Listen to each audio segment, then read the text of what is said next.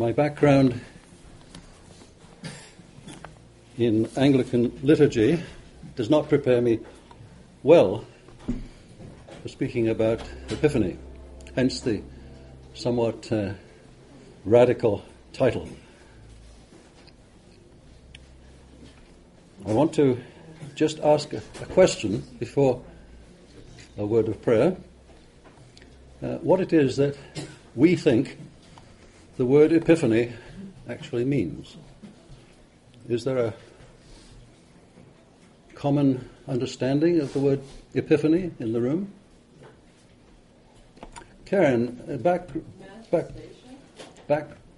row always is a good place to start. A manifestation, yes. It's a manifestation. Any other thoughts? Yes. It's too early. It's too early. That's not the meaning. It's revealing, to reveal. To reveal, yes, indeed. Anything more specific than that? Our experiences with the Lord. Well, that's adding something, isn't it? It's adding the Lord to the term. My point of departure here is that the word Epiphany says nothing whatsoever about God. I mean, Epiphany is illustrated classically by Charles Dickens' Christmas Carol, in which the epiphanies occurred to Scrooge in a sequence, and they have nothing necessarily to do with God at all. So, fortunately, in the wisdom of the Anglican liturgy, the occasion is usually referred to as the Epiphany of our Lord. And as Della has just said, that really is a critical part of the definition. But we normally, it seems to me, at least in my brief 30 years with the Anglican Communion, talk about the Epiphany unqualified. And it seems to me that we would be well advised, although I suggest this may be so radical as to cause a split, that theophany, which explicitly talks about the revelation of God, would seem to be more appropriate. It is interesting that in the Eastern Orthodox tradition, the word theophany is used more commonly than Epiphany. And of course, as we'll find out later, they're celebrating something rather different than what we are in our version of the Epiphany of our Lord. So just by way of introduction, and hopefully we can continue some of the discussion after we have had a word of prayer.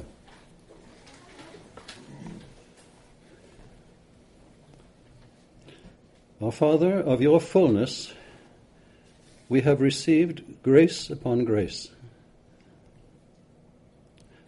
And we do recognize that in the Epiphany of our Lord,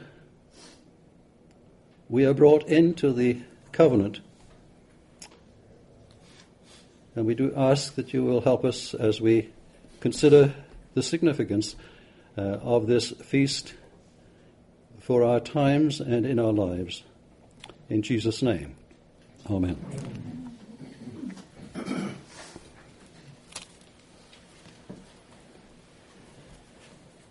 Now, I think that it is interesting that there are so many aspects of the Epiphany of our Lord which are included in this wonderful book, the Book of Common Prayer. And I thought just briefly to mention that there is a prayer before the offertory specifically for Epiphany. Let your light so shine before men that they may see your good works and glorify your Father which is in heaven. That prayer, which references the star that guided the Magi and references the way in which the awareness of the Magi that Jesus was indeed the King of the Jews, that little prayer just announces for us the significance of the Epiphany season. let me say first of all that the Epiphany season follows Advent and Christmas. Those of you who didn't make it to the 8 o'clock service last week will have heard from Dr. Packer the part one of this particular presentation. Dr. Packer gave us the historical and theological background to this particular season. But I want to pick up on that, the continuity between Advent and Christmas and Epiphany. Because as I mentioned at the start, it's not a word that I was ever familiar with in the church in which I was reared. And it's not an occasion which I can recall having ever celebrated before becoming a member of the Anglican Church.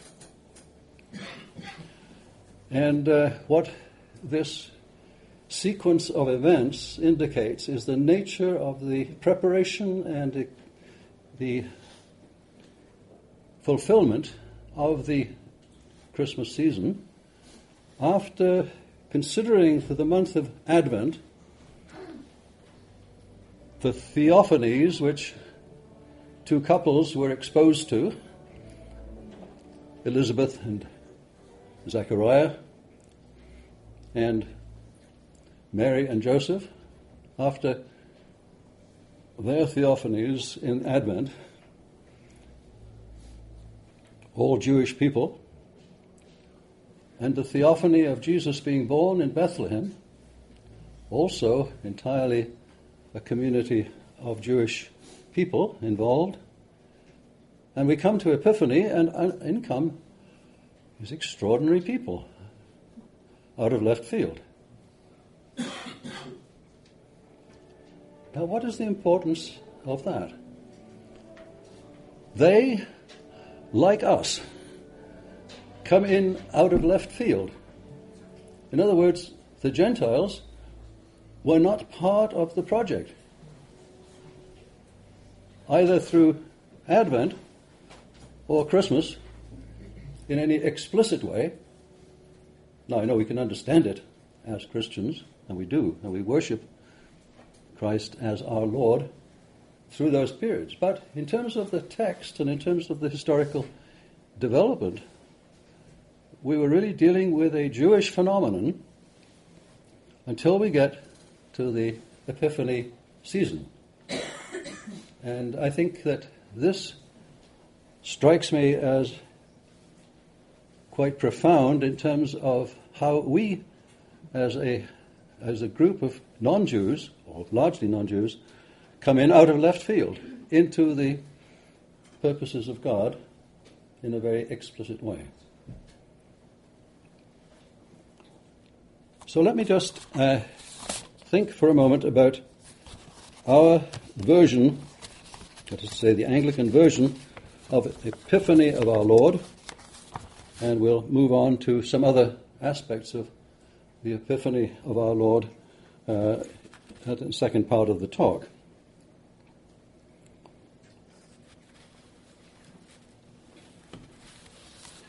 So first of all, as you have told me, Epiphany is literally a manifestation or a sudden appearance, a sudden revelation. And the celebration of Epiphany itself had its origin in the Eastern Church, and possibly because of the vagueness of the definition of Epiphany, I'm suggesting that we should really call the season Theophany and not simply Epiphany.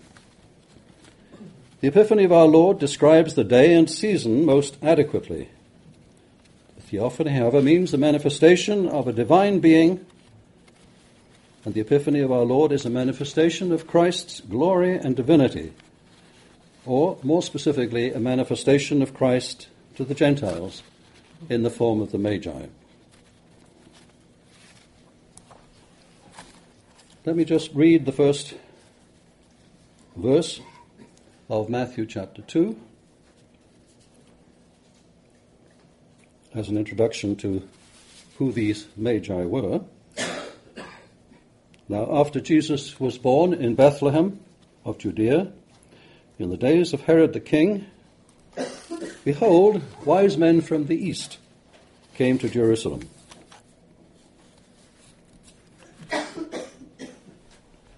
Herodotus says that they were members of the sacred caste of the Medes, which was a specific subgroup of the Zoroastrian religion. Their astrology and skill in interpreting dreams were the occasion of their finding Jesus. Next question. How many magi were there?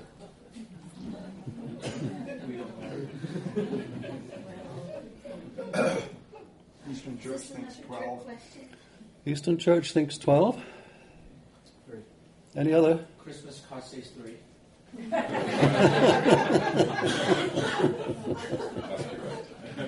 Any other offers? 4. 4? Yeah? 4? 4 is another.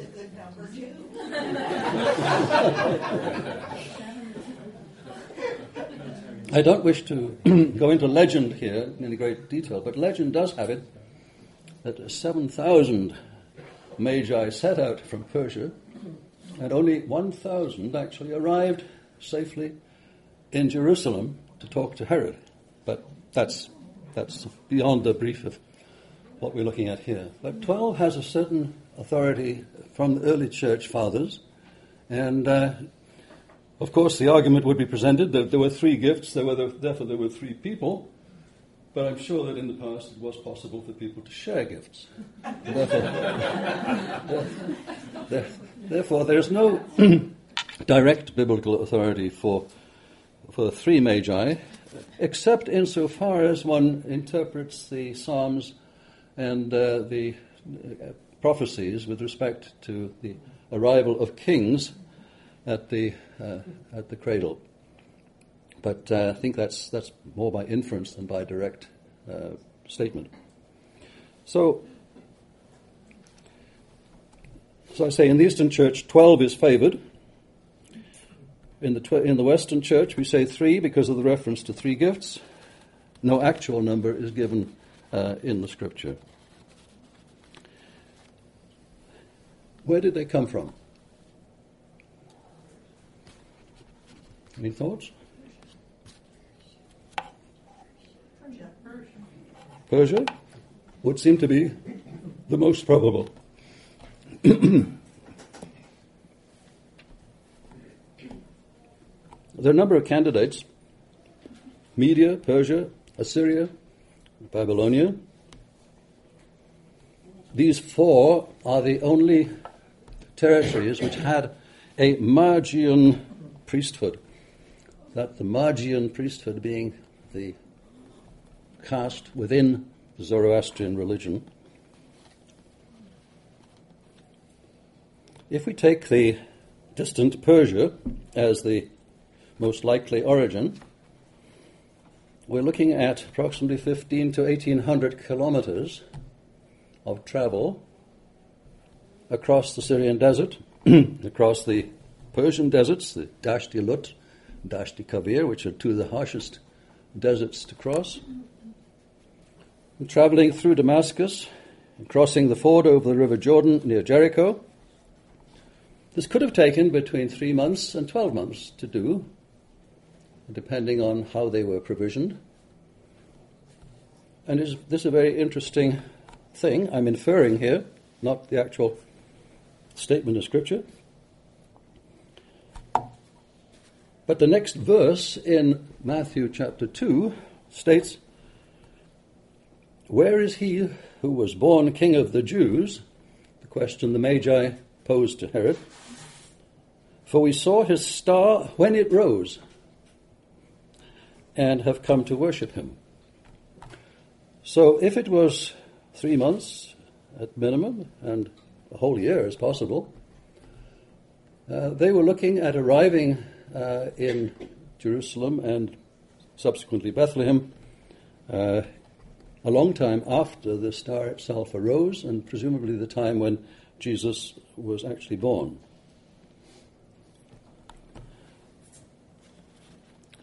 This has some significance in terms of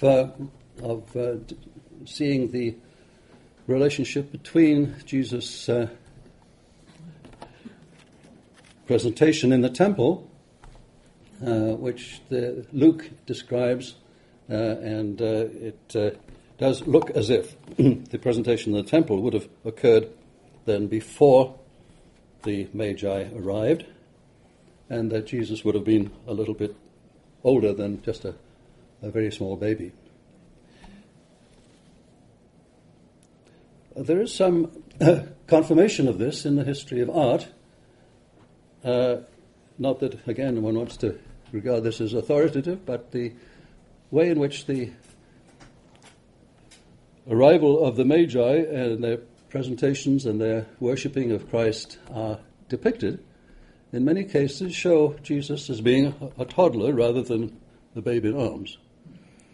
And it may be that they had reasoned that this relationship was the appropriate age by which time the Magi had come. So when Jesus was born in Bethlehem, the Magi actually saw the star in the east at the time of his birth. Is the implication of that verse in Matthew.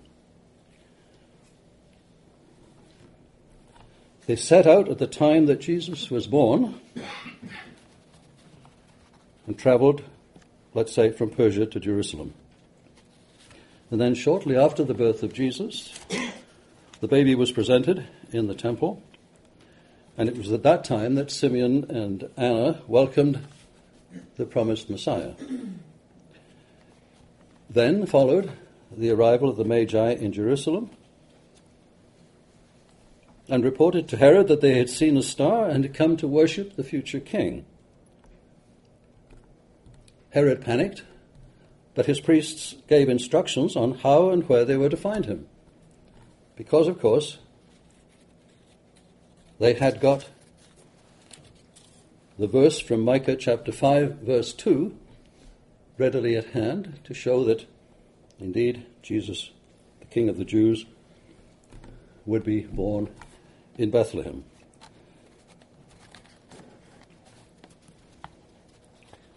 The Magi adored the child as God and offered him gold, frankincense, and myrrh, as we know. There's a personal distraction at this point. One of my most famous moments as a little boy was being part of the nativity scene, and I realize now it was a little bit off base, but my most tragic memory is forgetting the one word that I was supposed to say. There's awful silence in the room. Everybody turned to me and said, and I still didn't catch it. So it's important to repeat. Gold, frankincense, and myrrh. There's some division or some variety of interpretation as to what the significance of these three gifts would be. I think gold for kingship is undisputed, and incense as a symbol of deity, and myrrh, a sacrifice to prepare for the burial of Christ, is a common interpretation. Indeed, in what is otherwise a seriously flawed hymn, the We Three Kings from Orient Are, which has two mistakes in the first line, but does have in the verse king and God and sacrifice as a very, I think, very appropriate interpretation of the significance of these three gifts. And as we know, the Magi were warned in a dream not to go back to Herod, and they returned home some other way. The other way may well have been south through Beersheba and then on through Moab. Again, quite a hostile journey, across deserts and a massive undertaking. No sooner were the Magi departed than the angel bade Joseph to take Mary and Joseph into Egypt, where they stayed for 2 years, until Jesus was almost 3 years of age. Herod, of course, was upset at the failure of the Magi to return to his office, and proceeded with the slaughter of the innocents. And all boys of 2 years of age and under were slaughtered. Reasons for murdering such a large number included that there needed to be a safe estimate of the time taken on the journey, and allowing for incorrect estimates of the time when the star first appeared.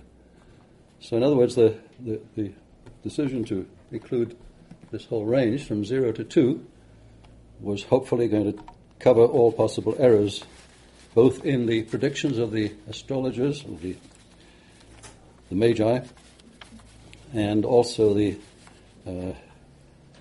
estimate of the time taken. When the Holy Family returned from Egypt to Galilee, a new Herod had succeeded, and all was well. So this is the account that is celebrated in our Anglican tradition. And it has huge significance in terms of the way in which it brings non-Jewish people into the fold. And I think that that's emphasized then in the following treatment of the collects that we have during the Epiphany season. How many collects are there in the Epiphany of our Lord's season? Next question. There are so many experts in this room. I cannot believe that this one has floored you. Well, there are indeed, as was whispered from the back row, 6 collects in the Epiphany season. And they're quite remarkable, as is underlined in this wonderful purple-coloured book on the collects of Thomas Cranmer. The first of these collects emphasizes the prayer for the power to know and to do God's will. Those of you who were not constrained by staying in bed this morning will already have heard this collect. The power to know and to do God's will. The second one is a prayer for peace, both spiritual and temporal. The third one is a prayer for protection against dangers from without. The fourth one is a prayer for protection against dangers from within. The fifth one is a general prayer for the protection of the Church of God. And the sixth one is a prayer for purity in conformity with the revealed character of Christ. So, if in fact we do read these collects in the next few weeks, you might find it helpful just to think of them as a group, and the way in which this comprehensive set of prayers encompasses this whole reality of the bringing in of the church grafted onto the old covenant, and the way in which each of these components of our collects reinforces the lesson of Epiphany and the Epiphany of our Lord. And indeed, if I might humbly say so, reinforces the idea that it might be called a theophany, in the sense that each of these is a very direct prayer for God's guidance in the church, not just through this period, but of course at other times also. Now, we have these prayers, and we have these collects. We also have a number of readings from the Scripture which reinforce the importance of Epiphany. And from our particular perspective, the story of the Magi becomes particularly central and important. But if we look at the traditions that have prevailed, both in the Eastern churches and at times in the Western church, there are many different epiphanies or theophanies that are celebrated. Especially Jesus' baptism, when God spoke, "This is my well-beloved Son." Also in the miracle at Cana, where the changing of the water into wine was a manifestation of God's presence in Christ himself. Also, of course, the Nativity itself is another theophany, and then the visit of the Magi. These are the four primary ways in which the theophanies are celebrated in the church in general. The baptism of Jesus was the favored theophany for the Eastern Church and was well established by the middle of the 4th century. But the Western Church laid greater and greater emphasis on the manifestation to the Magi. And so we represent a second order tradition, if you like, and this is, there's no fundamental theological issue here. They're both clearly very much manifestations of God's presence amongst us. And I suppose that the celebration of the baptism of Jesus is a very direct and spectacular example of a theophany, but no less spectacular is this remarkable journey of the Magi.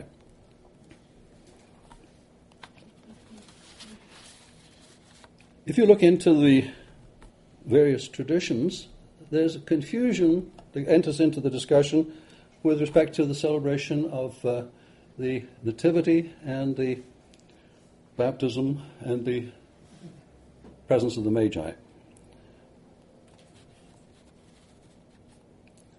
The part of the confusion derives from the confusion between the Julian calendar and the Gregorian calendar. And as you probably know, it was not until 1752 that there was the change in calendar, and this meant a transposition by 13 days of the various dates. So this meant that if you carried on using the Julian calendar, which many of the Eastern churches continue to do, although it's less and less common, there's a difference of 13 days, and so, for example, the 19th of January is celebrated in the Eastern Church as 13 days after the 6th of January. So in other words, they are looking at the arrival of the Magi on the 19th of January simply because of this change in the calendar. It's an interesting thing. I happened to look into, well, I didn't know that David was going to introduce me, but the Welsh tradition raises its head again. not so well in this case, but nevertheless, it seems well into the middle of the 19th century, the Welsh tradition continued to be celebrating the Julian calendar, and that in effect there was still, in the mid-19th century, a recognition of that festival in the Welsh Church. I can't vouch for this. I wasn't around at the time, but that is what I have read, and tried to avoid the gossip in the history. So, as you know, Orthodox Christians celebrate Christmas on January the 7th, and their Christmas Eve is January the 6th. And the official explanation is that the majority of Orthodox Christians used the Julian calendar and have in many cases still not adopted the Gregorian calendar. And if you calculate it carefully, you'll note that December the 25th actually then falls on January the 7th in the Julian calendar, and that accounts for the difference.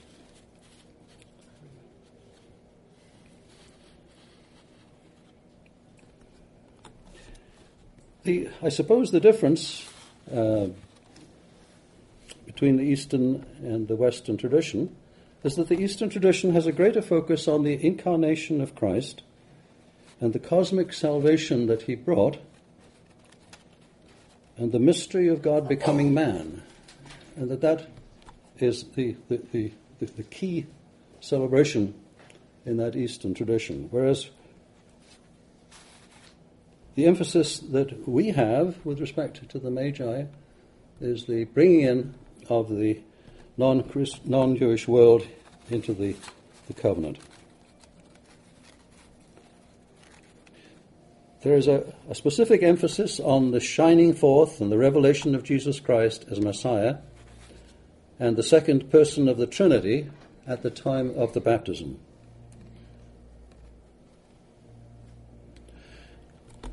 The Eastern Church also celebrates this particularly because, according to tradition, the baptism of Jesus in the Jordan River by John the Baptist marked one of only two occasions when all three persons of the Holy Trinity manifested themselves to the world. God the Father by speaking through the clouds, God the Son being baptized in the river, and God the Holy Spirit in the form of a dove descending from heaven. So you see that that particular tradition is quite consistent with what one knows about the Eastern Orthodox Church. I don't know how many of you have actually worshipped in an Eastern Orthodox church. Can you? Any other? 1, 2, 3? Okay, not the majority. In those Eastern Orthodox churches that I have attended, there has been an enormous sense of mystery, enormous sense of beauty, an enormous sense of the majesty of God, but very little in the way of teaching, very little in the way of explicit sermonizing. So I suppose one could infer from the fact that one emphasizes the baptism of our Lord, that is really quite consistent with the sort of emphasis in the Eastern tradition. And the fact that we tend to be, as David put it, talkers, might make the Magi tradition more probable. But I do think that it's interesting to recognize that these are theophanies that are just as God-given and just as God-centered, but there are different events and different reasons for their celebration. In the Church of England, which some of you know about, the eve of the Feast of Epiphany is celebrated as Twelfth Night. And the Monday after Epiphany is known as Plough Monday. Why? Another question. Why in the world would Plough Monday follow 12th night? No, you don't need to imagine what people do on 12th night. Well, sorry? Was that no, that's just an humph.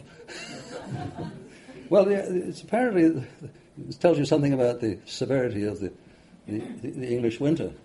It was the start of the agricultural year. So you stick the plough in the soil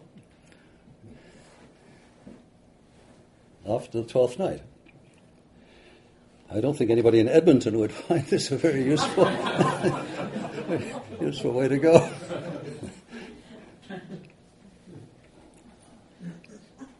So as a result, there are a large number of traditions associated with 12th night and the celebration of Plough Monday a lot of which are really deeply embedded in the traditions of the villages in England. And when you happen to be on your next tour of the United Kingdom, if it's still united,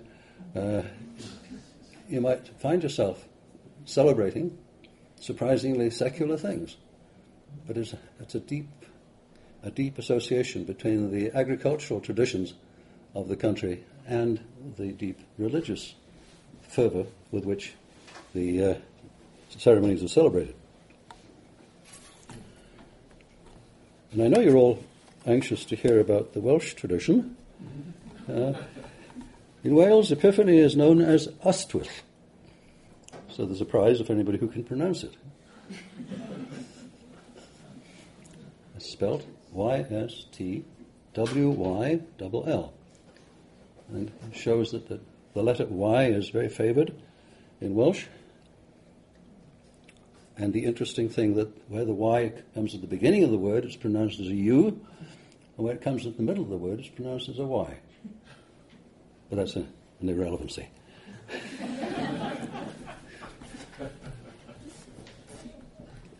Well, part of the tradition in Wales was that a huge loaf or cake was traditionally prepared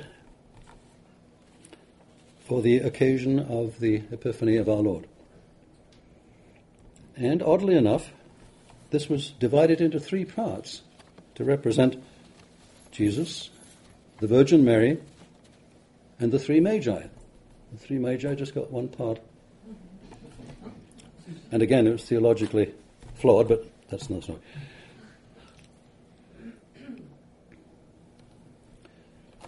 The Yule log and the wassailing tradition, to wish farmers a good harvest in the coming year, were in common with the English tradition.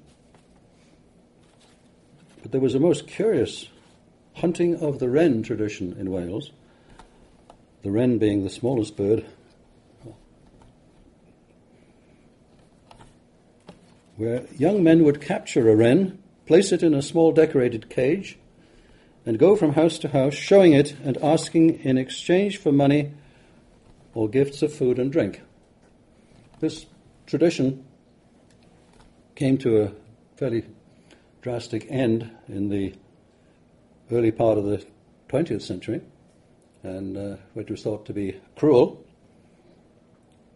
But the idea was to emphasize the epiphany, or the revelatory aspect of the Epiphany event. It was a curious cultural adaptation. So having said this, you will appreciate that every single country actually has its own way of celebrating the Epiphany of our Lord. And I won't bore you with the list of extraordinary customs that you can find out about. And if we were to take the viewpoint that the visit of the Magi to Jesus in Bethlehem was the only way of celebrating the Epiphany of our Lord, this would be unfortunate. Some of the traditions are remarkable in terms of trying to reenact the baptismal event, and particularly in Russia, which involves the breaking of the ice and people being dunked into ice-cold water as part of the celebration of Epiphany. So it's there's all kinds of curious traditions. The main purpose here was to suggest that the word Epiphany is not strong enough unless it's linked, as is properly done in the BCP, as the Epiphany of our Lord, where it obviously is explicit. But Epiphany seems like it's too general, and that Theophany, which explicitly tells us that God is making an appearance in our world, and this seems to me to be the more helpful way to think about it. But I don't suppose it'll make any difference. I mean, I don't suppose anybody will take me up on this, although we do have the authority of James and Jim to reinforce this if they think it's a good argument. But the important thing is not the word itself, but the actual fact that God moves in our world, and that it's a real test of whether we can see God's action and whether we can actually rejoice and worship Him in the context of this extraordinary, fascinating season. I'd like to sort of go full circle in terms of my own awareness of the Epiphany of our Lord. Why is it that one could live for 20 years in a Christian community and not hear the word Epiphany, or Theophany for that matter? Why would one not celebrate this event?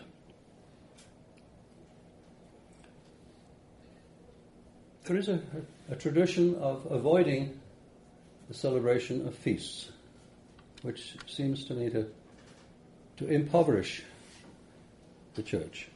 Some of us who've come out of that tradition have found the celebration of the church year extremely helpful, because not only does it focus on such a specific thing as the travels of the Magi and their worshipping of Jesus, but it allows us to see the progression of the work of God through the calendar year. And I know that Dr. Packer has frequently alerted us to the value of the church year, and I know that James is doing a lot to emphasize that. But it seems to me that we, from those traditions that do not celebrate such feasts, one is impoverished by the fact. Now, it's the accusation of those who do not celebrate these feasts that, of course, people who are celebrating these feasts are ritualists and are not spontaneous enough in their worship. I don't think that's a helpful argument. I think that the reality is that we need reminding of where we are in God's world, where we are in terms of the revelation of Christ to the non-Jewish community. We need reminding of the fact that we have been tacked on to the tail end of God's purpose. And in a sense, that should put us in our place and make us realize how grateful we should be to our God for this theophany,